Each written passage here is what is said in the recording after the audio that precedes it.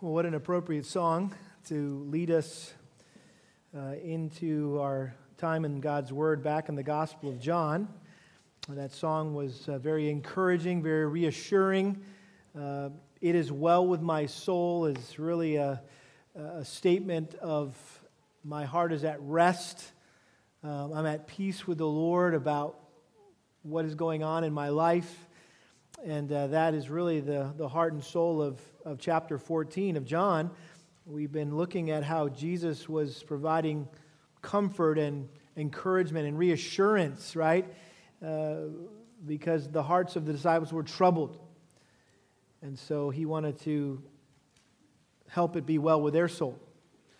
And so he's told them some things that they needed to know that would make it all right. And so we're going to pick up where we left off in John chapter 14, starting in verse 15. And we'll be studying through verse 26 today. John chapter 14, verse 15. If you love me, Jesus said, you will keep my commandments. I will ask the Father, and he will give you another helper, that he may be with you forever. That is the Spirit of truth, whom the world cannot receive, because it does not see him or know him. But you know him because he abides with you and will be in you. I will not leave you as orphans. I will come to you. After a little while, the world will no longer see me, but you will see me because I live and you will live also. In that day you will know that I am in my Father and you in me and I in you. He who has my commandments and keeps them is the one who loves me, and he who loves me will be loved by my Father, and I will love him, and I will disclose myself to him. Judas, not Iscariot, said to him, Lord, what then has happened that you are going to disclose yourself to us and not to the world? Jesus answered and said to him, if anyone loves me, he will keep my word, and my Father will love him, and we will come to him and make our abode with him. He who does not love me does not keep my words, and the word which you hear is not mine, but the Father's who sent me. These things I have spoken to you while abiding with you, but the Helper, the Holy Spirit, whom the Father will send in my name, he will teach you all things and bring to your remembrance all that I said to you. Holy Spirit, we approach you this morning, interestingly enough, to ask you to open up our minds and illuminate them to understand this teaching about you. Lord, this is a vital truth that we have got to understand, and not just the truth of it, but the implications of that truth for our life are truly life-changing. And so, Lord, we ask for your help, Lord, as we tread into mysterious territory, into places that are beyond our comprehension as human beings. But Lord, your Spirit would help us to grasp what we can understand, that we might live differently as a result. We pray this in Jesus' name. Amen. Well, one of the greatest mysteries of the Christian faith is what we call the Trinity. Now, whether you realize it or not, the word Trinity is not even found in the Bible. It was a term that was coined to describe what the Bible teaches, that God is three in one. Trinity. I think a better term is triunity, because it more accurately describes how there is one God who eternally exists in three persons, the Father, the Son, and the Holy Spirit, who are all fully and equally God, but who serve distinct roles and functions and live and work together in perfect unison within the Godhead. That is a simple definition of the doctrine of the Trinity. Now, where we get that from are verses like Genesis 1:26 that say this, then God said, let us make man in our image according to our likeness. In other words, there was more than just one person working in creation. In fact, if you study the Scripture, you realize that it was actually the Spirit of God who was given the responsibility to create the world. Some say Isaiah 6:3 is a reference to the Trinity when the angels called out in the temple, "Holy, holy, holy is the Lord God Almighty. Jesus very clearly stated in Matthew 28, verse 19, in the Great Commission, "Go therefore and make disciples of all nations, baptizing them in the name of the Father and the Son and the Holy Spirit." The Apostle Paul concluded his letter to the Corinthians in 2 Corinthians 13:14 by distinguishing the three members of the Godhead. He said, "The grace of the Lord Jesus Christ and the love of God and the fellowship of the Holy Spirit be with you all." And then probably the clearest place where we see the Trinity at work together is in the act of salvation. Ephesians chapter 1, Paul gives this amazing description of our salvation and our redemption. And notice how he distinguishes the role of the Father, the role of the Son, and the role of the Spirit in our salvation. He begins in verse 3, "Blessed be the God and Father of our Lord Jesus Christ, who has blessed us with every spiritual blessing in the heavenly places in Christ, just as He chose us in Him before the foundation of the world, that we would be holy and blameless before Him." So he begins by saying that the doctrine of salvation starts with election, and it's the Father who elects us. And then he goes on in verse 7, "In Him, in Christ, we have redemption through His blood, the forgiveness of our trespasses, according to the riches of His grace, which He lavished on us in all wisdom and insight." And so we see the second part of salvation is redemption, and that was accomplished by the second member of the Trinity, the Son. And then in verse 13, he says, "In Him you also, after listening to the message of truth, the gospel of our salvation, having also believed, you were sealed in Him with the Holy Spirit of promise, who is given as a pledge of our inheritance, with a view to the redemption of God's own possession, to the praise of His glory." And so we have God's election through the Father, God's redemption through the Son, and God's sealing through the Spirit. And all three members of the Trinity, or the Godhead, deserve glory for the role that they played in our salvation. Now, from the very first verse in the Gospel of John, he has emphasized the equality and the unity of the Godhead, particularly the first two members of the Trinity. He was an eyewitness of the Father and the Son working together in perfect harmony. You remember the very first verse, John 1:1. "In the beginning was the Word, and the Word was with God, and the Word was God." And then in John chapter 10, verse 30, Jesus said, "I and the Father are one." So up to this point, he's talked about the Father and the Son and their relationship with one another, but he's really only hinted that there was a third member of the Godhead involved in His life and His ministry. He mentioned Him, Jesus mentioned Him, I should say, in John chapter 3.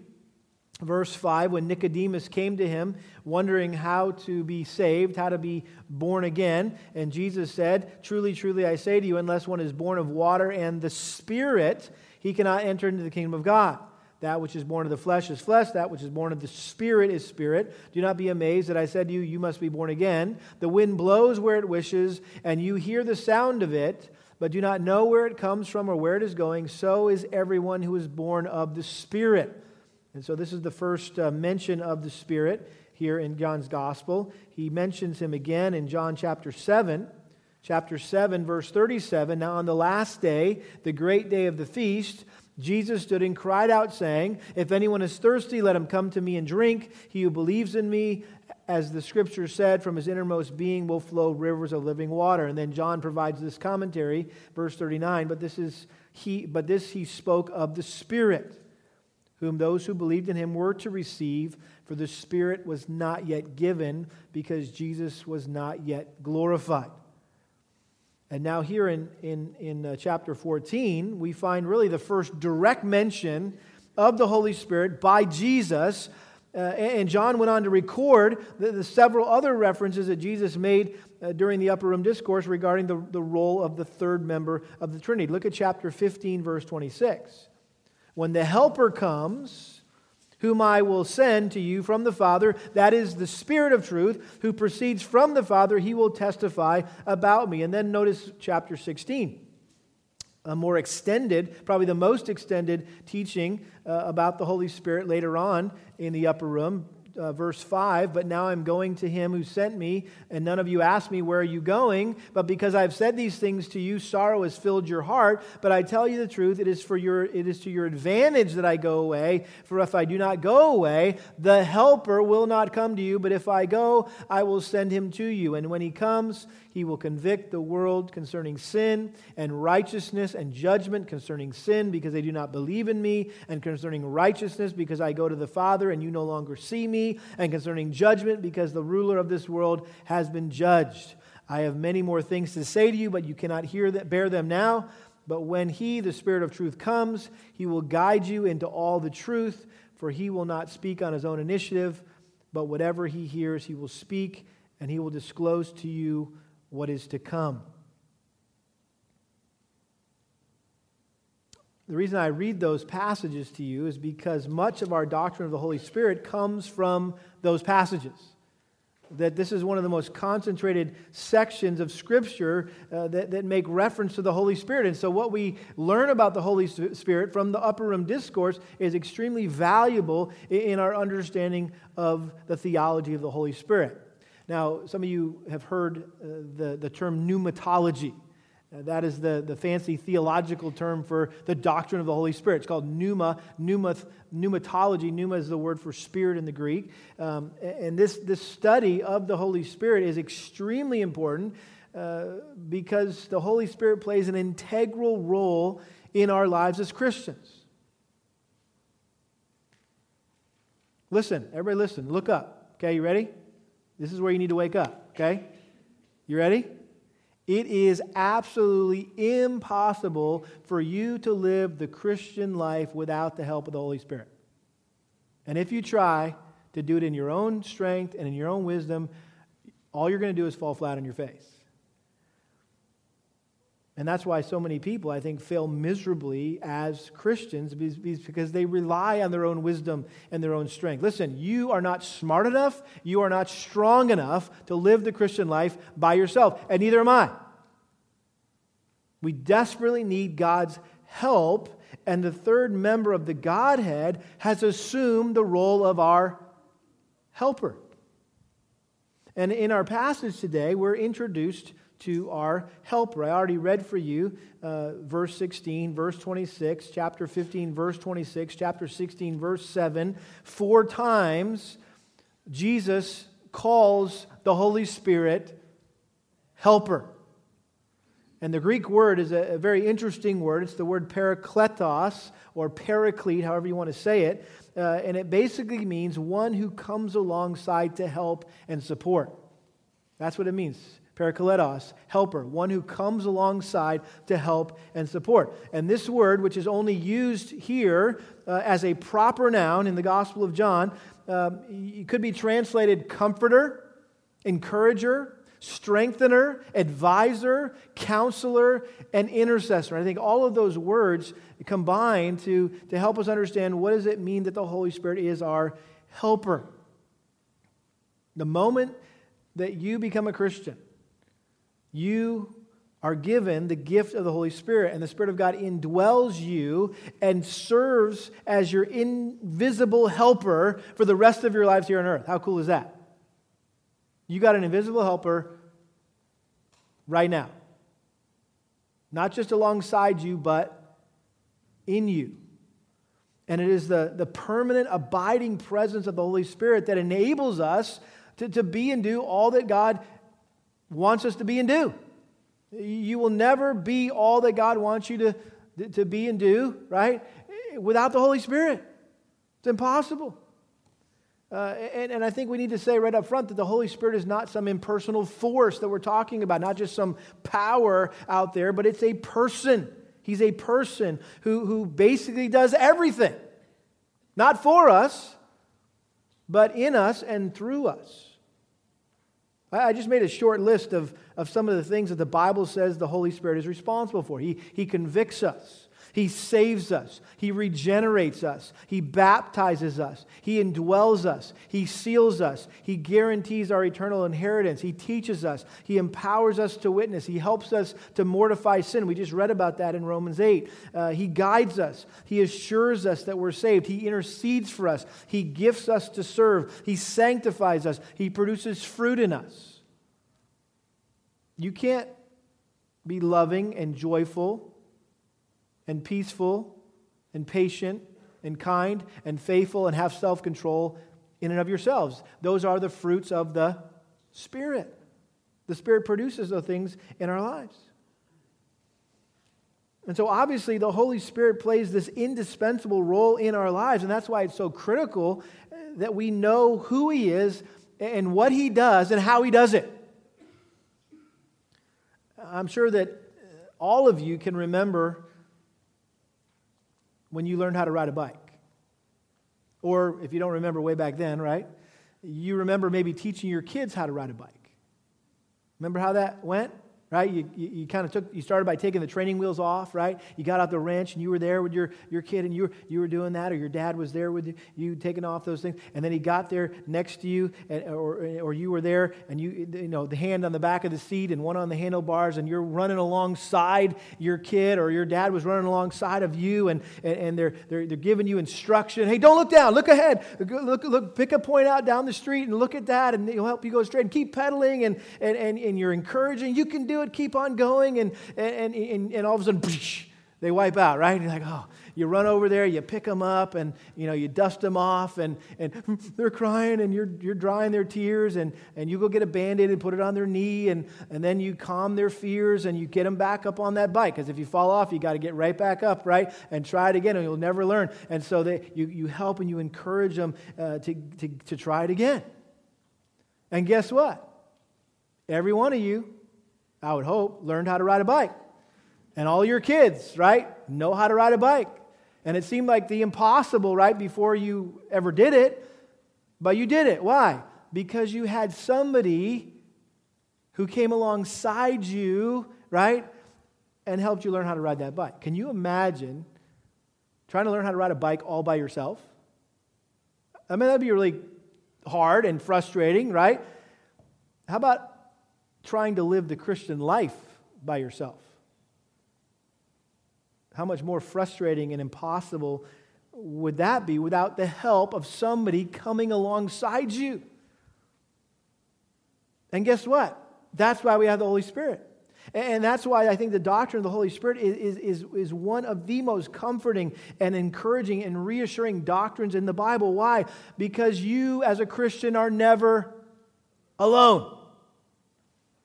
Whenever you're scared or confused or frustrated or tempted or defeated or feel like no one else cares, there's someone that you can call out to for help who's able to provide you with comfort and with care that you need.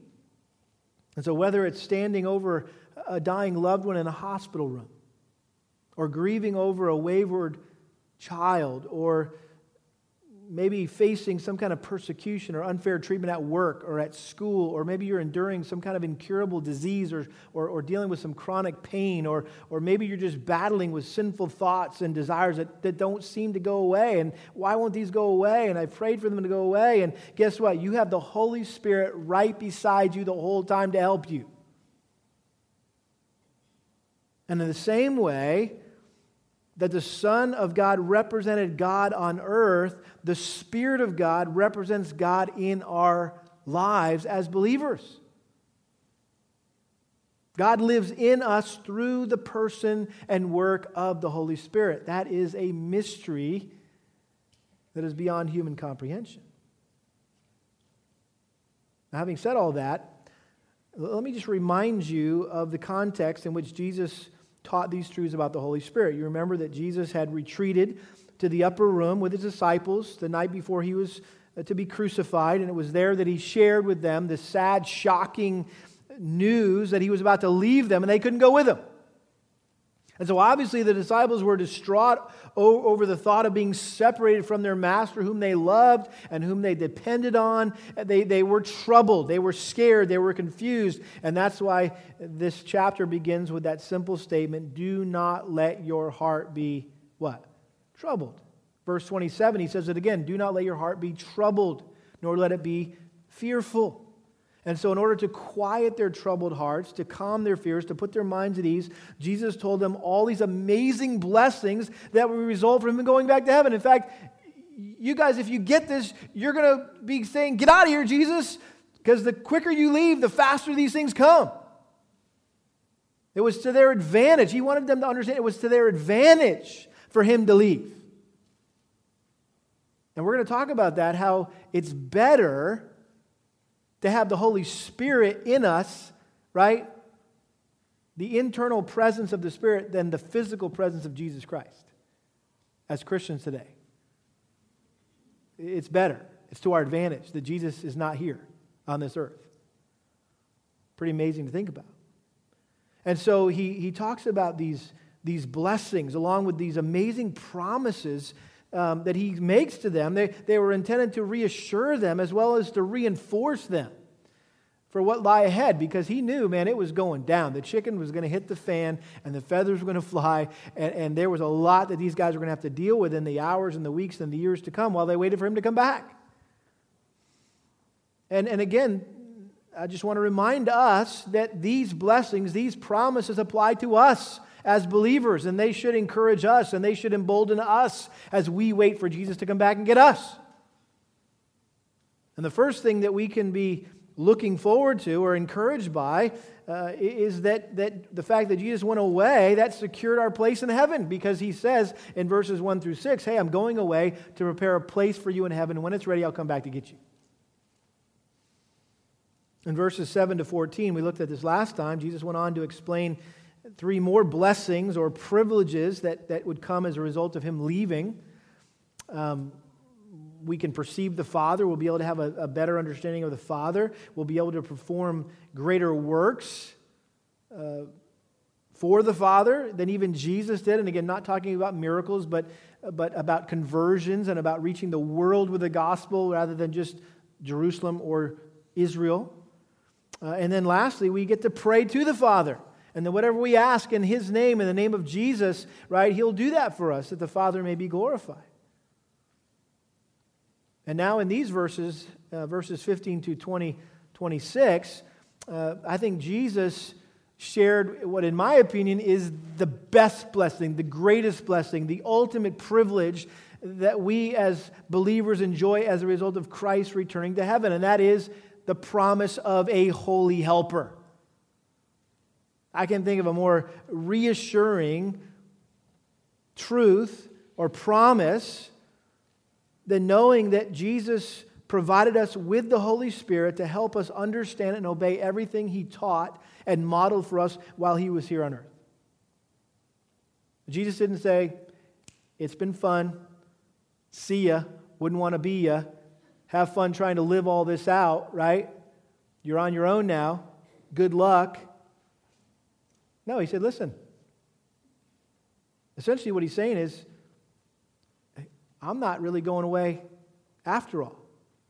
I'm not really leaving, because God is going to send somebody just like me to take my place in your life. God's physical presence through his Son would simply be replaced by God's internal presence through his Spirit. And we're going to see how Jesus being here on the earth and the Holy Spirit being in our hearts is the same thing.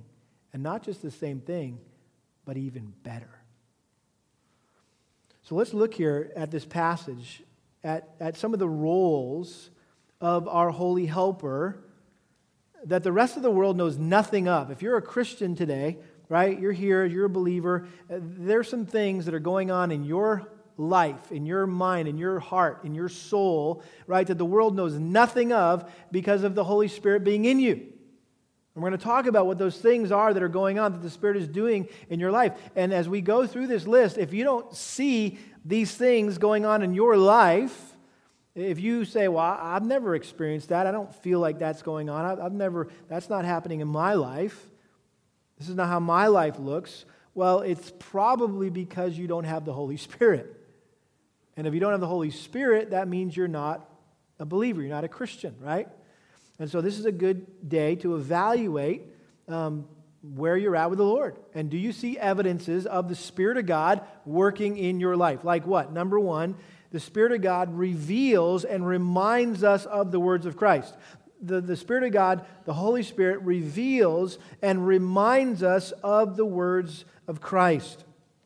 And I'm going to chop up this passage a little bit and not just kind of go from the first verse to the last. I'm going to take it in kind of chunks because there's some themes here that are kind of spread out throughout these verses. And so I'm going to pull some verses together. Hopefully it'll make sense as we go through. But notice verse 16. He says, I will ask the Father, and He will give you another helper, that He may be with you forever.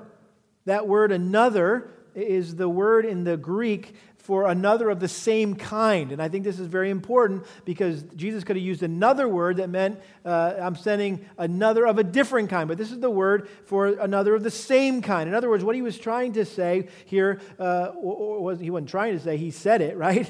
Jesus didn't try to do anything, okay? He said it, that the Holy Spirit is the same as Jesus Christ. He is just like Him, so much so that the Spirit is often referred to as the Spirit of Christ or the Spirit of Jesus. We read a passage, we read Romans 8, where the Holy Spirit was referred to as the Spirit of Jesus or the Spirit of Christ. And that happens a number of times throughout the New Testament letters where the Holy Spirit, the Spirit of God, and the Spirit of Jesus are used interchangeably. We know that the Father and the Son are one, right? We've gotten past that. We all good with that? The Father and the Son are one. Guess what? The Son and the Spirit are one. And if the Father and the Son are one, and the Son and the Spirit are one, that also means that the Spirit and the Father are one. They're all the same. There's the Trinity, or the triunity, right? 3 in 1 Godhead. However, what sets the Spirit apart from the Son is that the Son was visible, whereas the Spirit is invisible. And furthermore, unlike the Son who came and went, the Spirit came to stay forever. I love that here at the end. He says, He will give you another helper that He may be with you, what? Forever. Do you have that word underlined in your Bible?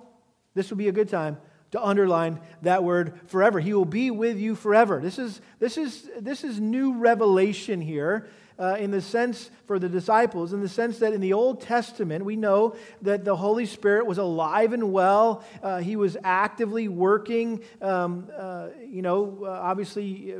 for the purpose of regeneration. No one has ever gotten saved, right? In all of history without the regenerating work of the Spirit of God. But generally speaking, in the Old Testament, the Holy Spirit's ministry was to come on various individuals at various times for various tasks. And after He was done with them, He would leave them and move on to someone else. We know this from the example of Saul and David. In 1 Samuel chapter 16, 1 Samuel chapter 16, verse 14, it says this, Now the Spirit of the Lord departed from Saul, and an evil spirit from the Lord terrorized him. You're like, whoa, man, that's like my greatest fear, that the Spirit of the Lord would depart from me. Well, guess what? If you're a Christian, that will never, ever happen. There was something different with the ministry of the Holy Spirit in the Old Testament. There was a lot of similarities, but there was also something different. And that's why we never have to pray what David prayed in Psalm 51, take not your Holy Spirit from me. Remember that? We don't ever have to pray that. We never have to worry about God taking away His Spirit from us. David was simply saying, hey, listen, I watched it go down with Saul. He disobeyed. He dishonored you. You took your spirit off of him and put it on me. And now I'm concerned because of my disobedience and my sin, you're going to take it off me and put it on someone else. Please don't take your Spirit from me. Totally different context. Now, we may grieve the Spirit or quench the Spirit or hinder the Spirit's work in our lives, but He will never abandon us or forsake us. Amen? He will be with us forever. Notice he refers to him in verse 17 as the Spirit of truth. He calls him that as well in chapter 15, verse 26. He's the Spirit of truth. Chapter 16, verse 13, the Spirit of truth. What's the point? One of the main roles of the Holy Spirit is to inspire, communicate, preserve, right, and teach the truth. And so we know that the Holy Spirit is the one who originally inspired the truth, right? 2 Timothy 3:16, all Scripture is inspired by God. Peter talks about how that actually went down. 2 Peter chapter 1, verse 20, but know this, first of all, that no prophecy of Scripture is a matter of one's own interpretation or inspiration, for no prophecy was ever made by an act of human will, but men moved by the Holy Spirit, spoke from God. So we know that the Holy Spirit was responsible for the inspiration of Scripture, but He also continually illumines our minds to the truth of Scripture, so we can apprehend the Scriptures, we can apply the Scriptures to our lives. That's why you hear me often pray before we dive into a text, and we ask the Holy Spirit to illumine our minds, right? To give us understanding. Who better to help us understand this book than the one who wrote it, right? It's the Holy Spirit. He wrote it. He inspired it. So let's go to Him and say, hey, would you help us understand what you meant by what you said through John or through Paul or through whatever? And so he inspires the Scriptures, He illuminates the Scriptures. And notice it says, and the world cannot receive that. That He's the Spirit of truth whom the world cannot receive, because it does not see Him or know Him. See, the unbelievers know nothing of the Spirit of God other than the convicting work, right, that He may be doing in their lives. They don't know why they feel convicted about their sin. They just feel guilty about their sin. Well, that's the Spirit of God condemning them, right, and granting them conviction and possibly drawing them, right, to the knowledge of the truth. But other than that, unbelievers really, they can't see the Spirit. They can't comprehend the Spirit. They can't even comprehend the Word of God apart from the Spirit. 1 Corinthians 2:14 says that the natural man, the man without the Spirit of God in them, cannot understand the things of God. It's impossible. Why? Because you need the Spirit of God in you to understand the Word of God. You can't understand the Word of God apart from the Spirit of God. And so if you don't have the Spirit of God in you, right, how can you understand the Word of God? The analogy I've heard used that I like is that we're all wired with an AM radio, right? And God's broadcasting on FM, and so we can go up and down that dial all day long trying to pick up, some God's wave. We're on the same wavelength. And so God, when we get saved, He kind of installs an FM function, right, where we can start picking up His Word and His mind and His heart. But unbelievers can't do that. Notice what He says in verse 25, these things I've spoken to you while abiding with you, but the Helper, the Holy Spirit, whom the Father will send in my name, He will teach you all things and bring to your remembrance all that I said to you. Now, Jesus could only teach so much during His limited amount of time that He was with the disciples. He only had like 3 years or so, and so there's only so much He could teach. Not to mention the fact that a lot of what He was teaching them, they didn't even get. So how could He teach them even some deeper things, right, if they couldn't get the more basic things? But what He's saying here is, hey, listen, the Holy Spirit that the Father will send, He will continue to teach you truth. In other words, this is not the end of your instruction. He's going to continue to teach you truth just like I did.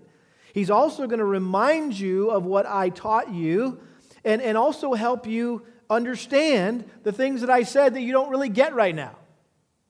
And I think it's interesting when you move into the book of Acts, after Pentecost, when the Spirit of God came at Pentecost, it's like the light switch was turned on.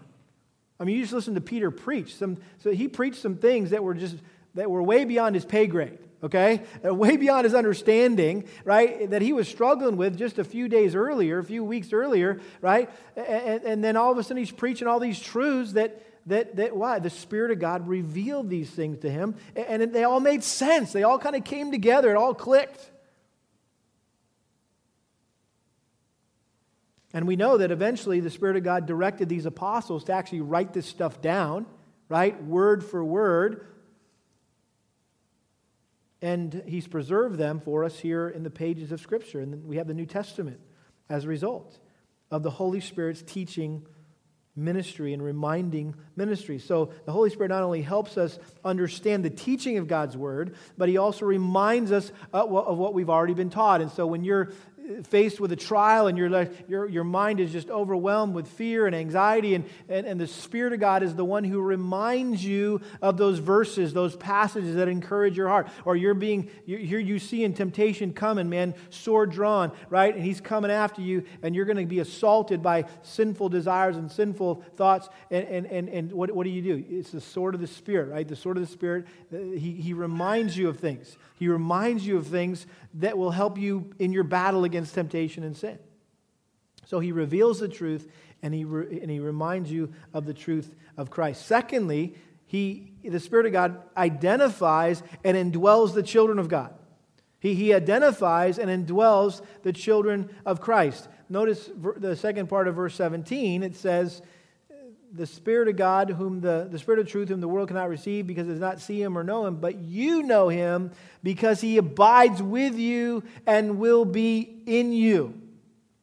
Again, before Pentecost, the Holy Spirit was present and active in people's lives, saving them, sanctifying them, empowering them for service. But Jesus promised here that after Pentecost, the Holy Spirit would not simply abide with His people, but in His people. Little extra something going on here, okay? The God of the universe would make His abode with them. He would take up permanent residence in their hearts. Wow. We'll talk more about that in a moment. But the point is this, that the Holy Spirit is always with us. Wherever we go, you don't ever have to pray that the Holy Spirit would show up at a certain point in your life, or at a certain meeting, or at a location, or on some occasion, right? Listen, if you are there, the Spirit is there. We don't have to ask the Spirit of God to come and fall on us here on this church service. He's already here. He's like, what are you guys talking about? I'm already here. Why are you asking me to come? I'm here. I'm in all of you, right? Notice verse 18. I like this. He says, I will not leave you as orphans. I mean, wasn't that the bottom line? That these disciples were feeling like they were about to get orphaned by Jesus, that their spiritual daddy was about to leave them. He says, hey, listen, I'm not going to leave you as orphans. I'll come to you. And commentators give different reasons why that I will come to you means the resurrection. Some think it's Pentecost. Some think it's the second coming, right? That He came to them in several ways. He came to them, came back to life, right? In His resurrection, He came to them in the form of the Spirit. At Pentecost, He would come again. He will come again, right? Well, I think it maybe is all-inclusive when He says, I will come to you. Notice verse 19, after a little while, the world will no longer see me, but you will see me because I live. You will live also. I think that's clearly a reference to the resurrection, right? I think it's interesting that there's no record of any unbelievers seeing Jesus after He resurrected from the dead. In other words, the only people that saw Jesus in His resurrected body were faithful followers, which gave them the confidence that they would be resurrected someday too. Notice verse 20. In that day you will know that I am in my Father, and you in me, and I in you. You say, what's that day? In that day. What day? You will know that I am in my Father. I would say that most likely refers to the day of Pentecost, when the Spirit's descent confirmed that Jesus had ascended back to the Father. When the Spirit of God came, boom, at Pentecost. Here are the disciples. They're waiting in the upper room, saying, okay, let's see what happens here. Jesus left us. He said He was going to send the Holy Spirit. Okay, we're trusting Him, right? That He's on His way back to heaven, and He's going to send that. When He gets there, He's going to ask the Father. The Father's going to send the Spirit, right, to take His place. And then all of a sudden, boom, it happens. And you're like, yep, Jesus is good on His word. He's back in heaven at the right hand of the Father. Everything He said is true. Here's the Holy Spirit just as He promised. And so it really was a confirmation for them of who he said he was. And notice this last phrase. It says, you will know that I'm in my Father, and you in me, and I in you. Lots of people in one another here going. He's like, what's going on there? I don't know. There's in the same way that there was a vital link between the Son and the Father, which we've been seeing, right, in the Gospel of John, so there is this marvelous union between the Son and us. And because of the union that the Son had with the Father, we have a union with the Father. It's like, it's not what you know, it's who you know, right? And you may not know this person over here, but you know someone who knows that person, and so in essence, you know that person, right? You have a relationship with that person. And again, when it says here that I will be in you and I in you, I mean, that is a humongous statement that we don't have time to tackle, but other than just to say that the fact that Christ dwells in the life of every believer through the Holy Spirit. It's everywhere in the New Testament that we are in Christ, in Christ, in Christ, in Christ, that Christ is in us. I love how Paul said it in Colossians. He said, this is the mystery, to whom God willed to make known what is the riches of the glory of this mystery among the Gentiles, which is Christ in you, the hope of glory. It is what I am crucified with Christ. It is no longer I who live, but Christ lives in me, right? And so Jesus reassured his distressed disciples that his departure would not end their relationship with him, but in fact it would improve on it, it would build on it, it would take their relationship to the next level. And so ironically, Jesus leaving would allow his disciples to know him even better, to see him more clearly than when he was with them physically. And listen, this is where it's good for us. You ready for this? Through the Holy Spirit in us, we can actually know Christ better today than the disciples knew him when he was on earth. That's pretty crazy to think about. That we can know Jesus better today through the Spirit in us, right, than the disciples could when he was here on earth. And so he identifies and indwells the children of Christ. And then finally, the Holy Spirit stimulates and sustains loving obedience to Christ. He stimulates and sustains loving obedience to Christ. Now, you'll notice I jumped right over that first verse, verse 15. If you love me, you will keep my commandments. I'm tempted just to do a whole sermon on that, because this really is the hallmark of the Christian life. If you love me, you will keep my commandments. And over and over and over and over again, Jesus made this point that don't just call yourself a Christian, don't tell people you love Jesus unless you obey Jesus. The ultimate expression of our devotion to Christ is that we obey Christ. The best way to show Jesus that we love him is to obey him. Someone's put it this way, a person does not show that the Holy Spirit lives in him by bizarre behavior or belief, but by knowing and obeying the commands of the Lord Jesus. Like, how do you know someone's a Christian? Because they have all these wild experiences, and Jesus came and showed up, while they were shaving one morning, or, and they talked to him, and, I have all these crazy, wild experiences. I spoke in the tongues, and I did all this stuff. Surely Jesus is... Listen, that is not the best way, right, to prove that Jesus is in you. It's by obeying the commands of Jesus. It's a life of obedience.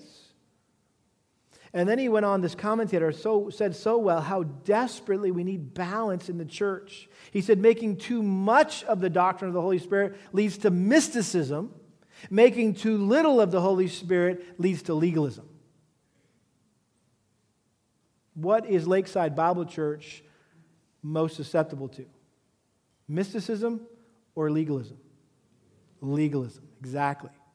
Because we are trying to avoid the kind of crazy mysticism that we see out there in the charismatic movement, right? And so if we're not careful, we'll err too much on, okay, we got to downplay the Holy Spirit. We don't want to talk about the Holy Spirit. Don't want to make too much of the Holy Spirit, or we'll become maybe, somebody will think we're charismatic or spirit-filled or whatever, right? No, so what are we going to do? Let's just downplay the Holy Spirit, and then we become legalists who are trying to live the Christian life in our own strength. And we don't want to be that. Got to have a balance. Notice he picks up on this theme in verse 21 again. He says, "He who has my commandments and keeps them is the one who loves me, and he who loves me will be loved by my Father, and I will love him and will disclose myself to him." Again, Jesus emphasizing that the way you prove your love for Christ is by obeying his commands. John kind of went off on this concept in his first epistle, 1 John chapter 1, or excuse me, 1 John chapter 2, verse 3, "By this we know that we have come to know him if we keep his commandments." How do you know you're a Christian? Do you obey the Bible? Do you live according to the principles of God's Word? The one who says, "I've come to know him," and does not keep his commandments is a liar, and the truth is not in him. He went on in chapter 5, "By this we know that we love the children of God," verse 2, "when we love God and observe his commandments. For this is the love of God, that we keep his commandments, and his commandments are not burdensome." I've said this before. What that means is, it's not a pain in the neck for you to obey the Bible. You're like, "Oh man, why do I have to obey all this stuff? It's so stupid." Well, if that's your attitude towards the commands of Scripture, then you don't love the Lord, and you're not a Christian. But if you are a Christian, it's a joy, right, to obey, though it's not a burden. Now, it doesn't mean it's easy to obey, but at least there's a desire to obey, right? You may battle and struggle obeying, but there's a desire to want to honor the Lord and to please the Lord and to obey the Lord. And Jesus modeled this principle of love and obedience. Notice verse 31, we're back in John 14, verse 31. He says, "So that the world may know that I love the Father, I do exactly as the Father commanded me." Listen, I want the world to know that I, as the Son, love the Father. And so the way that I can show the world that I love the Father is I just obey. I do whatever he tells me to do. I do exactly as the Father commanded. Look at chapter 15, verse 10. "If you keep my commandments, you will abide in my love, just as I have kept my Father's commandments and abide in his love." In other words, Jesus wasn't telling us to do anything he wasn't doing himself. He was proving his love for the Father by obeying the Father. We prove our love for Christ by obeying the commands of Christ.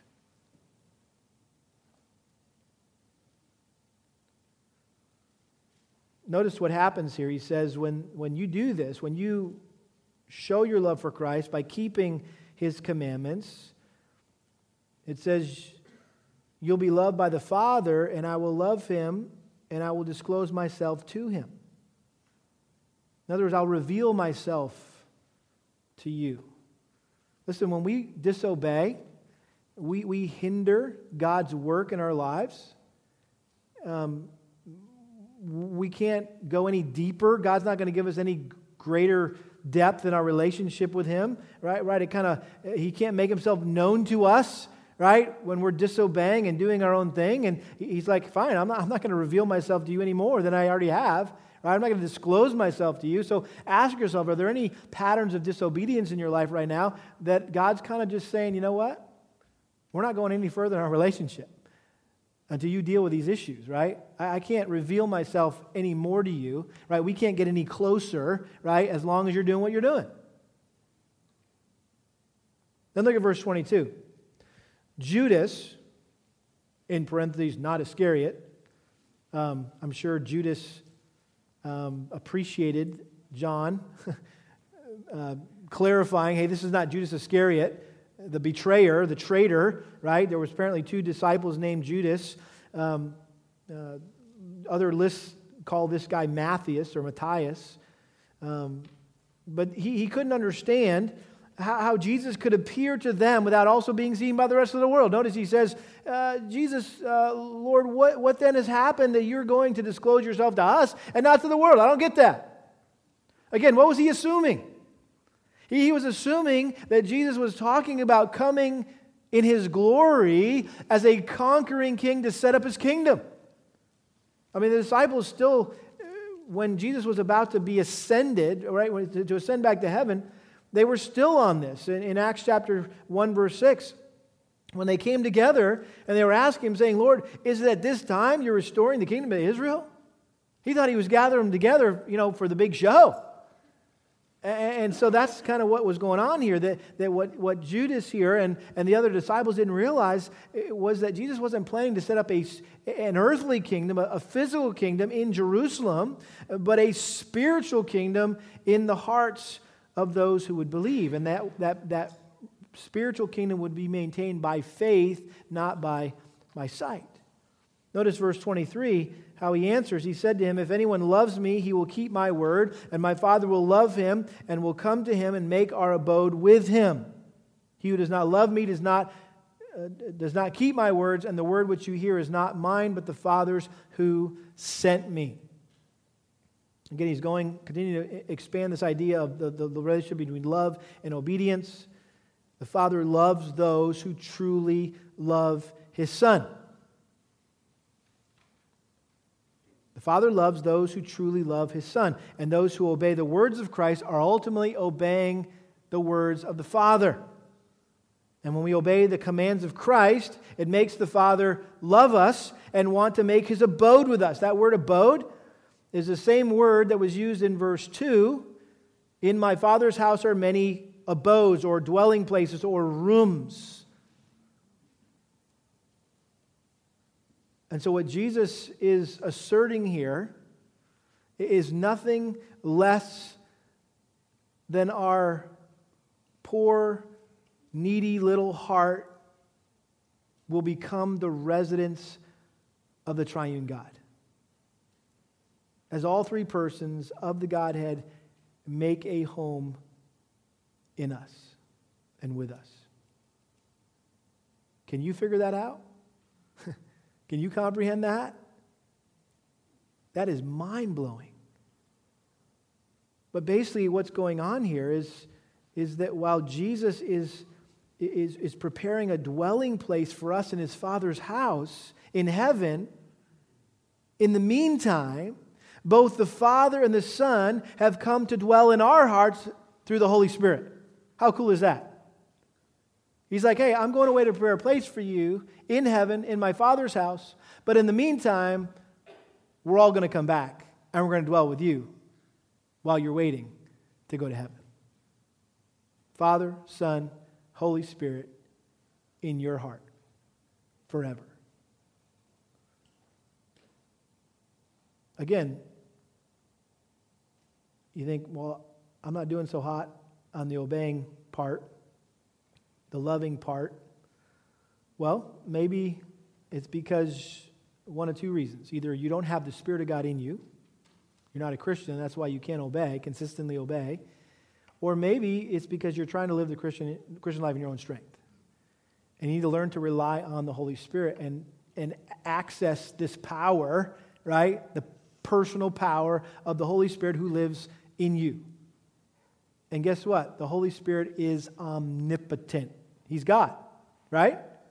That means He's all powerful. So you're telling me you've got an omnipotent, all-powerful Spirit, right? The Spirit of God in you, and you can't overcome sin? I mean, that's convicting. I'm preaching to myself, okay?